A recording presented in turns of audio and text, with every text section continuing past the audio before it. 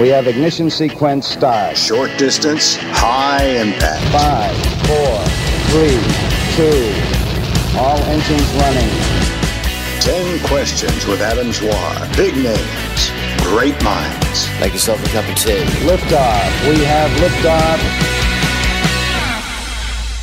Welcome back to 10 Questions. Today's guest is Fiona O'Loughlin. She's a comedy national treasure. I'm in awe of not just how funny she is, but how easy she finds it to be funny. After a relatively late start, she's taken her hilarious, brutally honest act to adoring audiences all over the world. I'll share with you some of her achievements as the interview goes on, but one of her most important achievements is that she's made people who are parents and people who are addicts and people who are just different feel less alone. It's as though she was put on this earth to share her own experiences and give people some relief from the difficulties of life. This interview takes place after a tumultuous year for Fiona. She was in a coma for a month. We'll talk about that. And then she spent 6 months in rehab. She's sober now. She's back doing stand-up.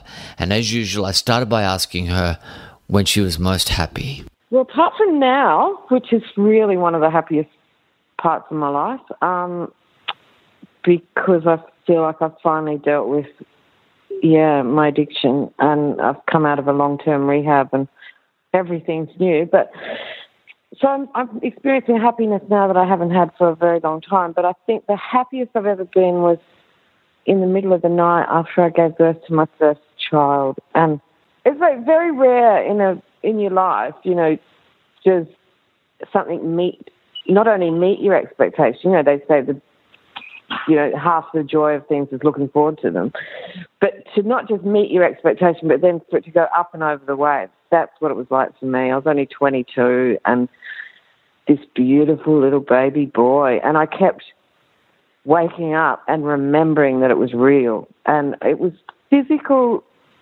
It was so happy. It was a physical surge of joy every time I looked at him. Wow. Insane happiness. And then it wore off.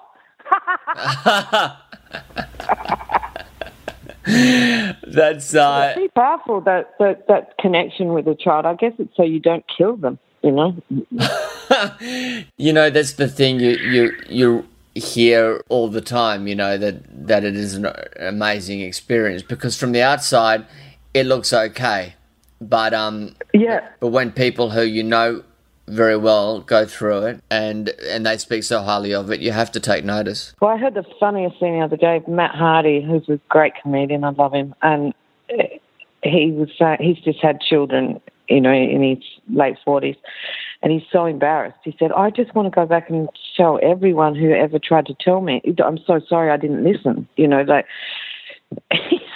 just feeling so ashamed of himself, because he said, "I couldn't listen." He said, "I've never been more bored in my life hearing people talk about their kids and showing me photos." And now he's just mental for his 2 daughters. And forever showing people photos. Although I still believe that no one really ever wants to look at a photo of another person's child. Look, I think I've become... They say, "Do you want to see a photo?" And everyone says yes, but the truth is they don't. Every cell in your body's going, "Don't show me your stupid kid. I'm not interested." I'm way more disposed to it as I've got older. And when you come from massive, kids are a dime a dozen with my lot, but people who have the 2 and they're like, and they've got such different personalities. You're like, really? Get a knife and stab me, girl. Fiona has 5 children and she's one of 7, and her closest sister has 9. You would have seen a lot of photos. And if you show someone your baby's ugly, I'll tell you. If someone says, "Oh, they've got long fingers," that's all they can talk about. They just grab hold of something. You've got a real doozy on your hands. It's like when you've seen a performance in a show and you pick out, oh dear God, 2 things that you like. Well, what about when it happens to you? So I said, "Gee, you were up there for a long time." I had a mate who hosted a show, and he did such a good job. He was really funny, But he went out to the crowd afterwards and he met this girl that he knew and he was quite keen on her, and they were just talking small talk for a while, and then there was some silence until she finally said, "Well, that happened." Fiona quite rightly says that the only thing worse than getting 0 compliments after a performance is getting 0 compliments at a funeral, something which she's seen firsthand. There was no one to give the eulogy because he was so repugnant. And the priest just said, David was a human being. That's the that happened of eulogy. Oh, God. That's what Open with your longest and strongest. David was a human being. Wow. It's like there's nothing redeeming about poor old David. Poor old David. He was a car salesman, and he's a husband of a wife of mine. A husband of a friend of mine. An ex-husband. So the only people in the church were a couple of taxi drivers and, 5 women friends. And he was a really rich, obnoxious, loads of money and sports cars. And his favourite saying was always, the boy with the most toys wins. Oh. And I'll never forget, at his funeral, his ex-wife had put a placard up against the coffin. The boy with the most toys still dies. Oh my God. Sometimes I remember that and I think, did that really happen? That was extraordinary, that funeral. An ex-wife, a couple of friends and some taxi drivers is what I call a pretty good turnout. We moved on to question 2, which is, who would you like to apologise to and why? I think I'd like to apologise to my kids, but not in their forms they're in now, but as they were, like the older. I had them in 2 batches. And for a while I went down that road of, I'm the mother, this is how it is. And then I really changed, I thought, this is not...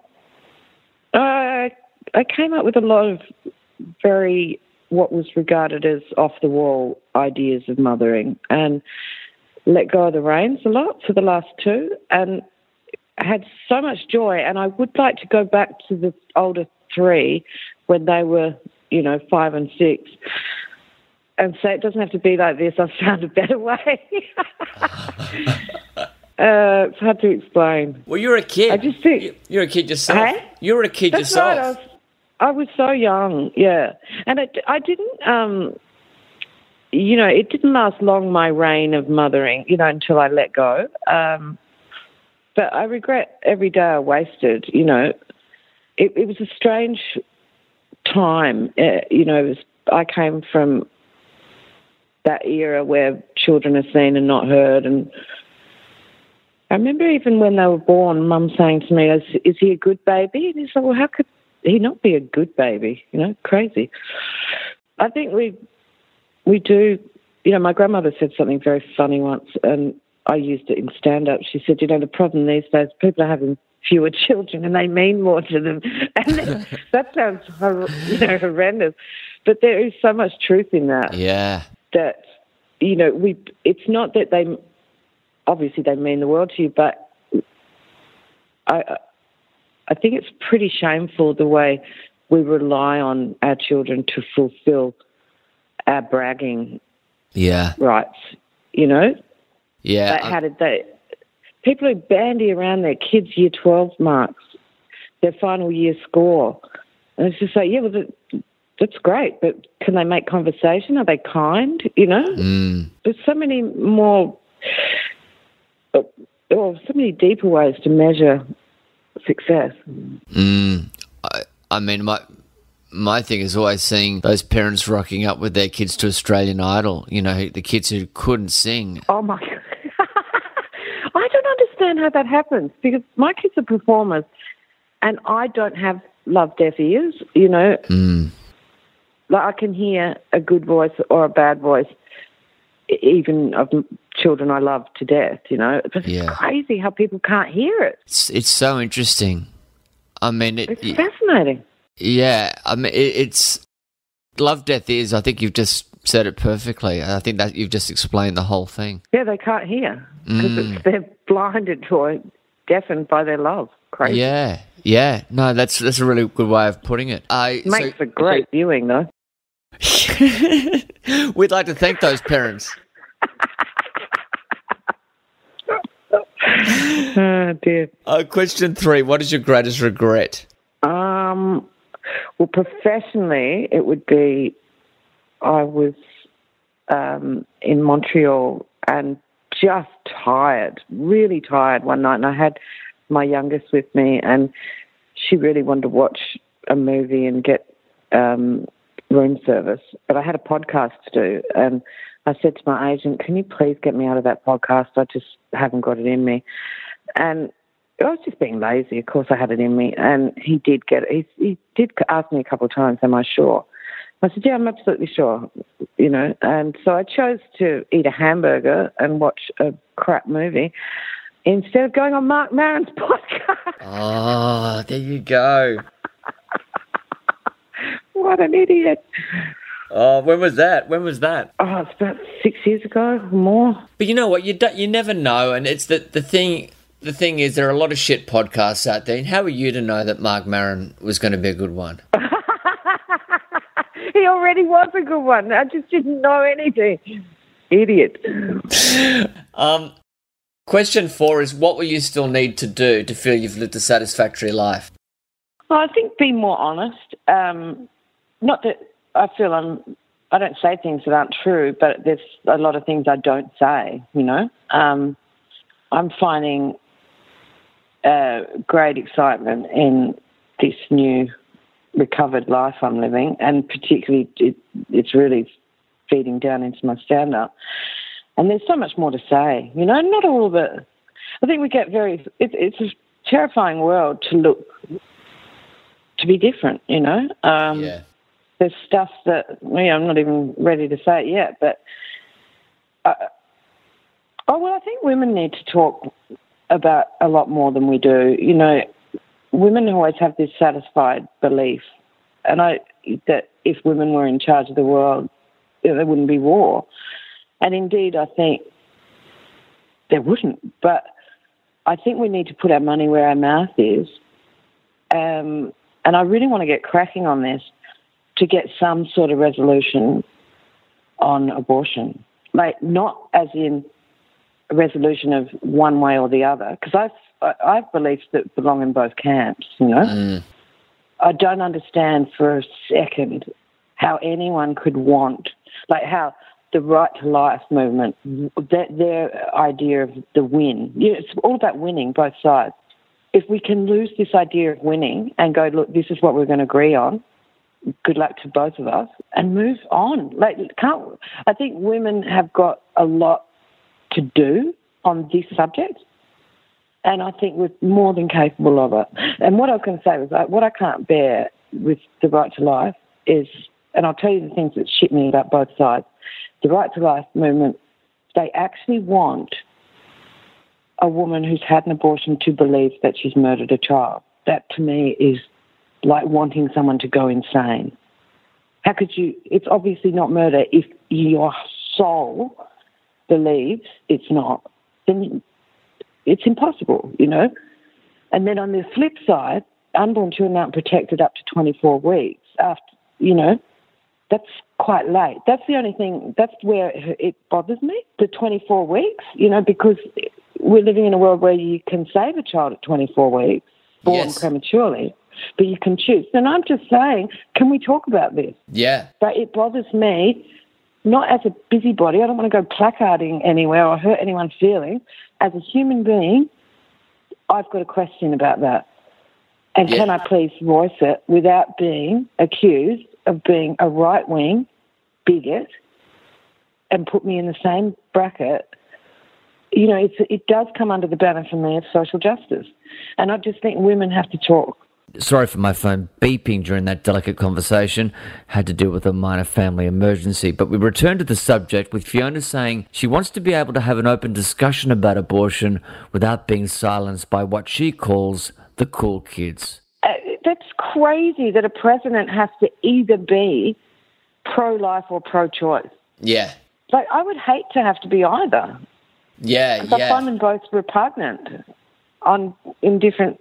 I find them both incredible. You know, the best pro-life and the best pro-choice women I know come from compassion, and that's where it should only come from. And all the others should fuck off. You know, those nutters with their socks and sandals with placards. You know, and also the Nazis on the other side screaming us down if we've got a question.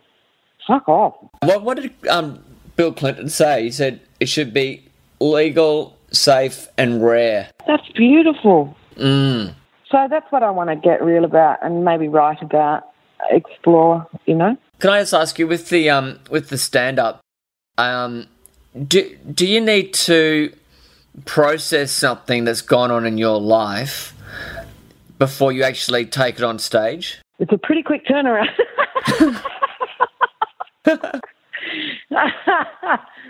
I mean, I guess the gags come first, and then the sort, you know, and then it kind of gets deeper. Like, I wouldn't do a show about, like, I was in a coma last year, 2016, like complete organ failure, the work. So given 7% chance of life.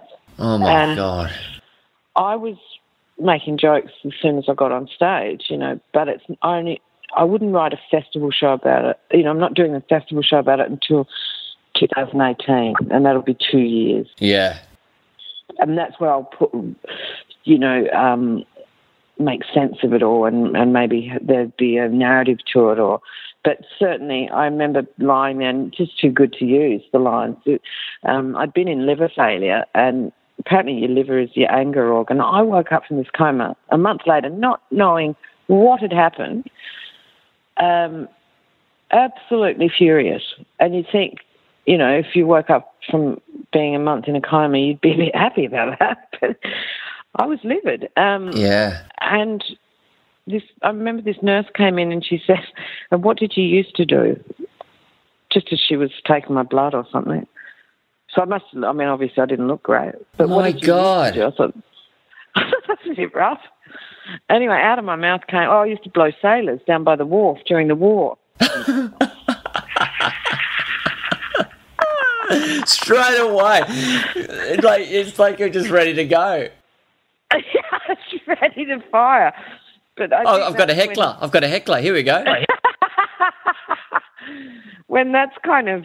It's funny that was the, you know, first thing. Well, it's funny that funny was the first thing to come back to life. And I certainly put that on stage within weeks of being out of hospital. You know, that's brilliant. Did you dream when you were in a coma? Did you have any kind of... shocking dream. And it was the same dream. I was so terrified. I didn't know. Well, a lot of people don't know a lot of things about comas. Not all of us get to be in one. Yeah. But I was. You actually have sleep and wake in a coma. Oh. It's hard to explain. Yeah, yeah. Of course you would. But whenever I was afraid to sleep, because the same dream would happen every time, and I was, and I don't know what sense my, you know, intelligence had made of what my situation was,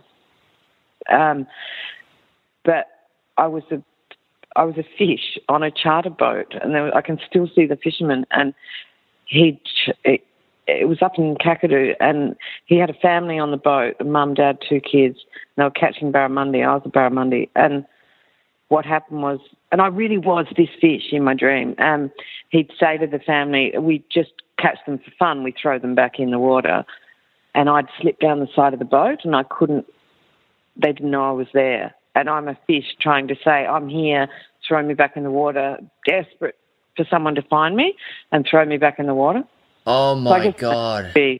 Yeah, you don't have to be Freud to work that one out, but I was terrified of sleeping because I knew that I'd become the fish again. So I've actually got post-traumatic stress from this fucking Yeah. Oh, Fiona, that's full on. It was really full on. What? And you were in a coma for a month, were you? Yeah. I was actually... I was being gassed in my apartment. I had this apartment in Paran, and the gas heater was completely malfunctioned. And I thought I had early Alzheimer's because I was forgetting things. Yeah. And then I forgot a lot of things. I forgot that I was an addict and started drinking again. Yeah. I was just a mess, an absolute mess. And if only I'd gone to a doctor and got my carbon dioxide levels checked. But I just didn't have the wherewithal to do anything. And every time I went home, I'd crawl into bed and sleep because I was enjoying the carbon monoxide, yeah.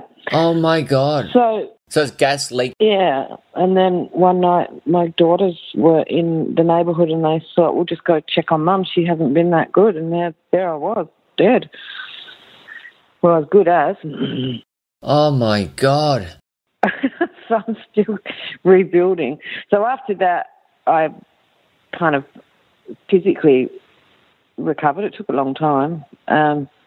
But mentally it took, and then I was just no good at all. So put myself into a very hardcore long-term rehab to kind of root out the cause of, go right to the guts of it without any worry about what the outside world was doing. I just let it all go and decided to stay as long as it took, or I'd be putting out spot fires for the rest of my life, Yeah. I thought, wow, I lived through I don't really believe in fate, that never makes sense to me when there'd be 30 babies have died of starvation since we started this podcast. So I don't understand. Yeah. Because but I do believe that if you've got life, you're a dickhead if you don't use it, Absolutely. And so 6 months you were there. Yeah, cleaning toilets and just literally, as I said, recalibrating, Yeah. learning how to be again. I'm a very lucky addict that I was very late to addiction, so I was able to rediscover who I was before. And, some of the people I was in rehab with, they start using at 12, Right, yeah. So they've got to actually find out who they are without, substance. But for me, it was really good fun rediscovering, I was 36 when it grabbed me by the throat, so I had a lot of recall. On behalf of all comedy fans, I want to say how grateful we are to have Fiona back and bringing the material she worked up in intensive care to a wider audience. Mark Maron, please give her a second chance. Question 5 is, who is the person who most influenced you and how? Oh, without a doubt, my best friend Jasmine. I met her at boarding school when I was 15. She's just a force of nature, this woman. And her, she swims upstream. Her life was tough as it could be, not married. Her mother married a pretty scary guy who was Jasmine's father. And they lived in Tennant Creek. So she grew up with alcoholism and violence, and something in her has always just been, she kind of, and I love this when people who aren't religious, like she doesn't have any religion, and yet her life is led in the service of others. And for Jasmine, it's always been children, and she's raised easily 17 children, mostly, two hers, biological children, but Aboriginal babies that are down and out. And what she does is extraordinary. She doesn't go through the channels of fostering whereby then you get paid a stipend by the government and, there's red tape. She hates red tape. She does it as a friend to people who are struggling. She says, well, if you need me to have the baby, I can. And, let me know when you're okay. So she does this for nothing. And she's, like at the moment, she's my age. She's just taken on another one. Wow. And she's 53. It's incredible. And I remember she said to me once, because I got into fostering up in Alice Springs because of Jasmine, although I was too gutless to do it the way she does it. But she said to me, because when I first saw her doing it, and she would hand these babies back in a heartbeat, because that's what she believes the right thing to do, and the babies are better off with their mothers, but their mothers were just too sick.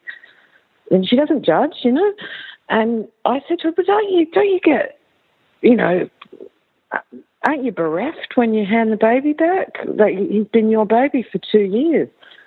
And this is a baby I remember 25 years ago that she had. And she said, oh, God, Fiona, nobody owns babies. And she's really hard. She's always telling me what a fucking idiot I am. So nobody fucking owns babies, Fiona. She said every ass needs wiping. Doesn't matter who wipes it. Basically get over yourself and get on with it. And she did the same for me when I went into rehab. And she's been there. She just took over them, even though my kids are young adults. You know, their mother was not available for most of the year, and she just picked it all up for me. What a great person. I know, I kind of want her sainted or something, and it's extraordinary to think, too, that she's lived her life like this for no reward. There's no reward on the other side in her manner, you know. That's not part of her design, you know. What an amazing person. She's absolutely... What a great philosophy. Every arse needs wiping. Every arse needs wiping. Doesn't matter who wipes it. She's like, I always call her Mother Teresa with a mouth like a sailor. It's probably very genuine. It's a really good way of putting it. It's a really good way of being. Question 6, when was the last time you cried and why? Probably 2 nights ago. I put a bit of time aside to cry every evening. I love crying, always have. But it's really part and parcel of post-traumatic stress, like to just let it out instead of. I've kind of had to learn how to do it. Almost a nutbag hippie now with my meditating, but certainly I cry a lot. And how do you do like appointment crying? How do you kind of do you need triggers? Well, no, it usually happens when I have always found sleep quite amusing. Even when I was a kid, I used to share a bedroom with 4 sisters. There were 5 girls in one bedroom. Wow! And I remember lying there when I was a kid. I used to say to the other girls, I'm like, "Don't you think it's weird? Don't you think this is funny?" And they're like, "What?" I'm like, "Well, one half of the hemisphere just lies down at night and waits to become unconscious." They never really thought it was very funny, but it's always amused me the way we just get, you know, horizontal and wait to become unconscious. So I do a lot of ruminating and before I sleep, like most people. And I guess at the moment it's self-soothing, you know. That's okay. That coma happened. It was very scary. If you want to cry about it, go right ahead. And what kind of meditation do you do? I'm really good at it. I can do... I never knew that I'd be good at this, but I can do it all by myself. I just take myself to a different scenario. I often use the beach in Broome and just walk along a beach. It's nice. And as those annoying thoughts come into your head, you just flick them away like you would an insect. That's great. And you find that helps? So much. To be able to, to have this key that can switch you off is pretty special. Studies show that over half the people who spend time in intensive care will have post-traumatic stress disorder and 40% will suffer clinical depression, which leads me to ask Fiona question 7. What's your current state of mind? I have peace of mind, which is what addicts long for. You know, it's the one thing you can get from sobriety that you can't get from any substance, you know. It feels like peace of mind every now and then when in active addiction, but it's not. It's numbing, or it's wherever it takes you. You never go peace of mind. God, it's heaven. Yeah. Waking up and not going, holy crap, who do I have to say sorry to today? Or and putting more and more distance between you and shame. Yeah. Heaven on a stick. I have enough shame if I go to a party sober and and wake up the next morning and think, what did I say? Let alone if I'm drunk. Question 8. This is question 8. What do you consider your greatest achievement?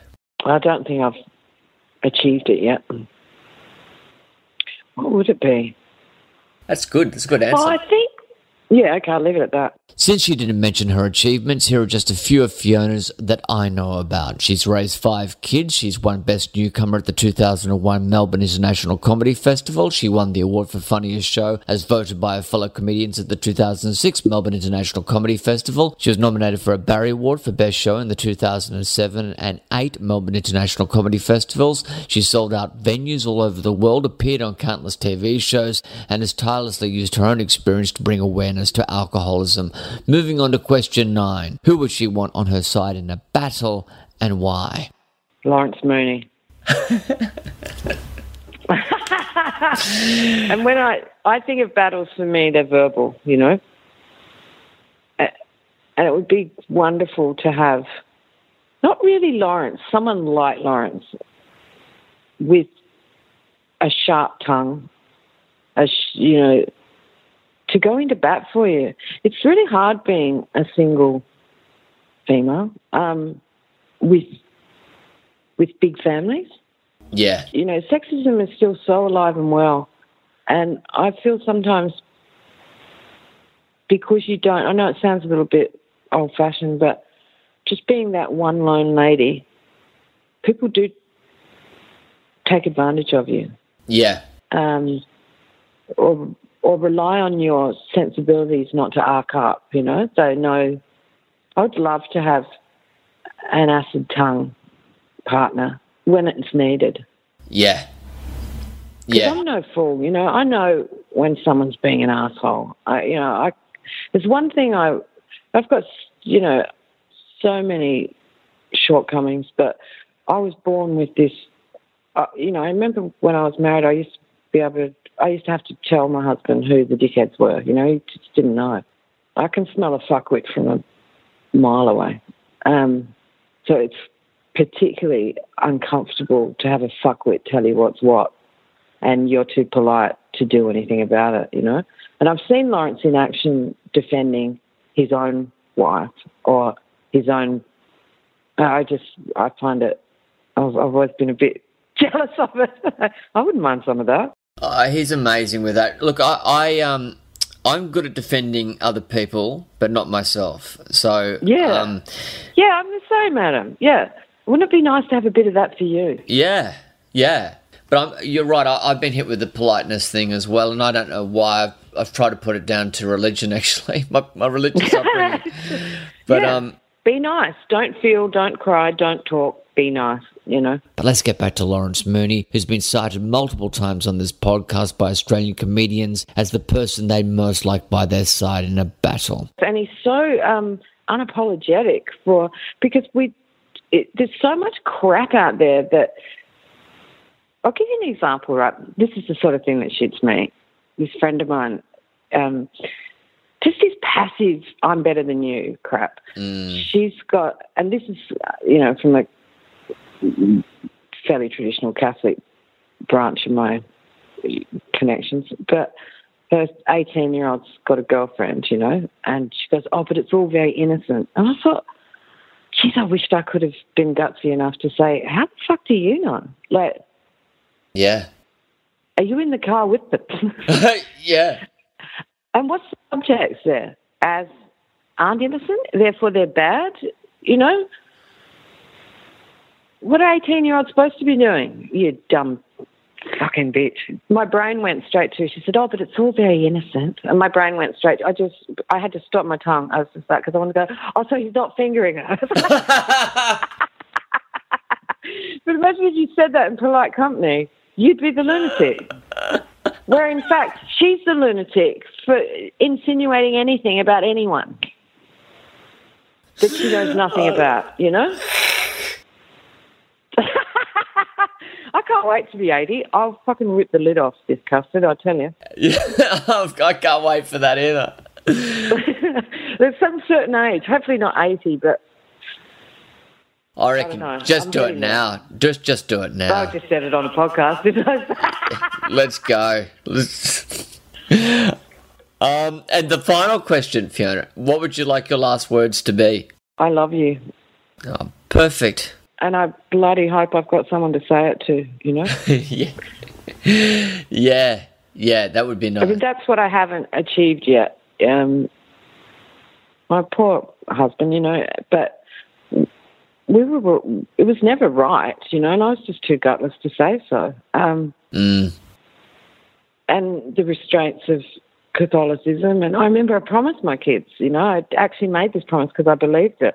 And I thought, there's enough stress in the world for everybody. I said to them from a very early age, the one thing you never have to worry about is we're never getting divorced. So just take that off the table. No, what a bloody thing to promise. And so, yeah, I'd love a boyfriend. I've never really had one. We have ignition sequence start. Short distance, high impact. 5, 4, 3, 2. All engines running. 10 questions with Adam Zwar. Big names, great minds. Make yourself a cup of tea. Liftoff. We have liftoff.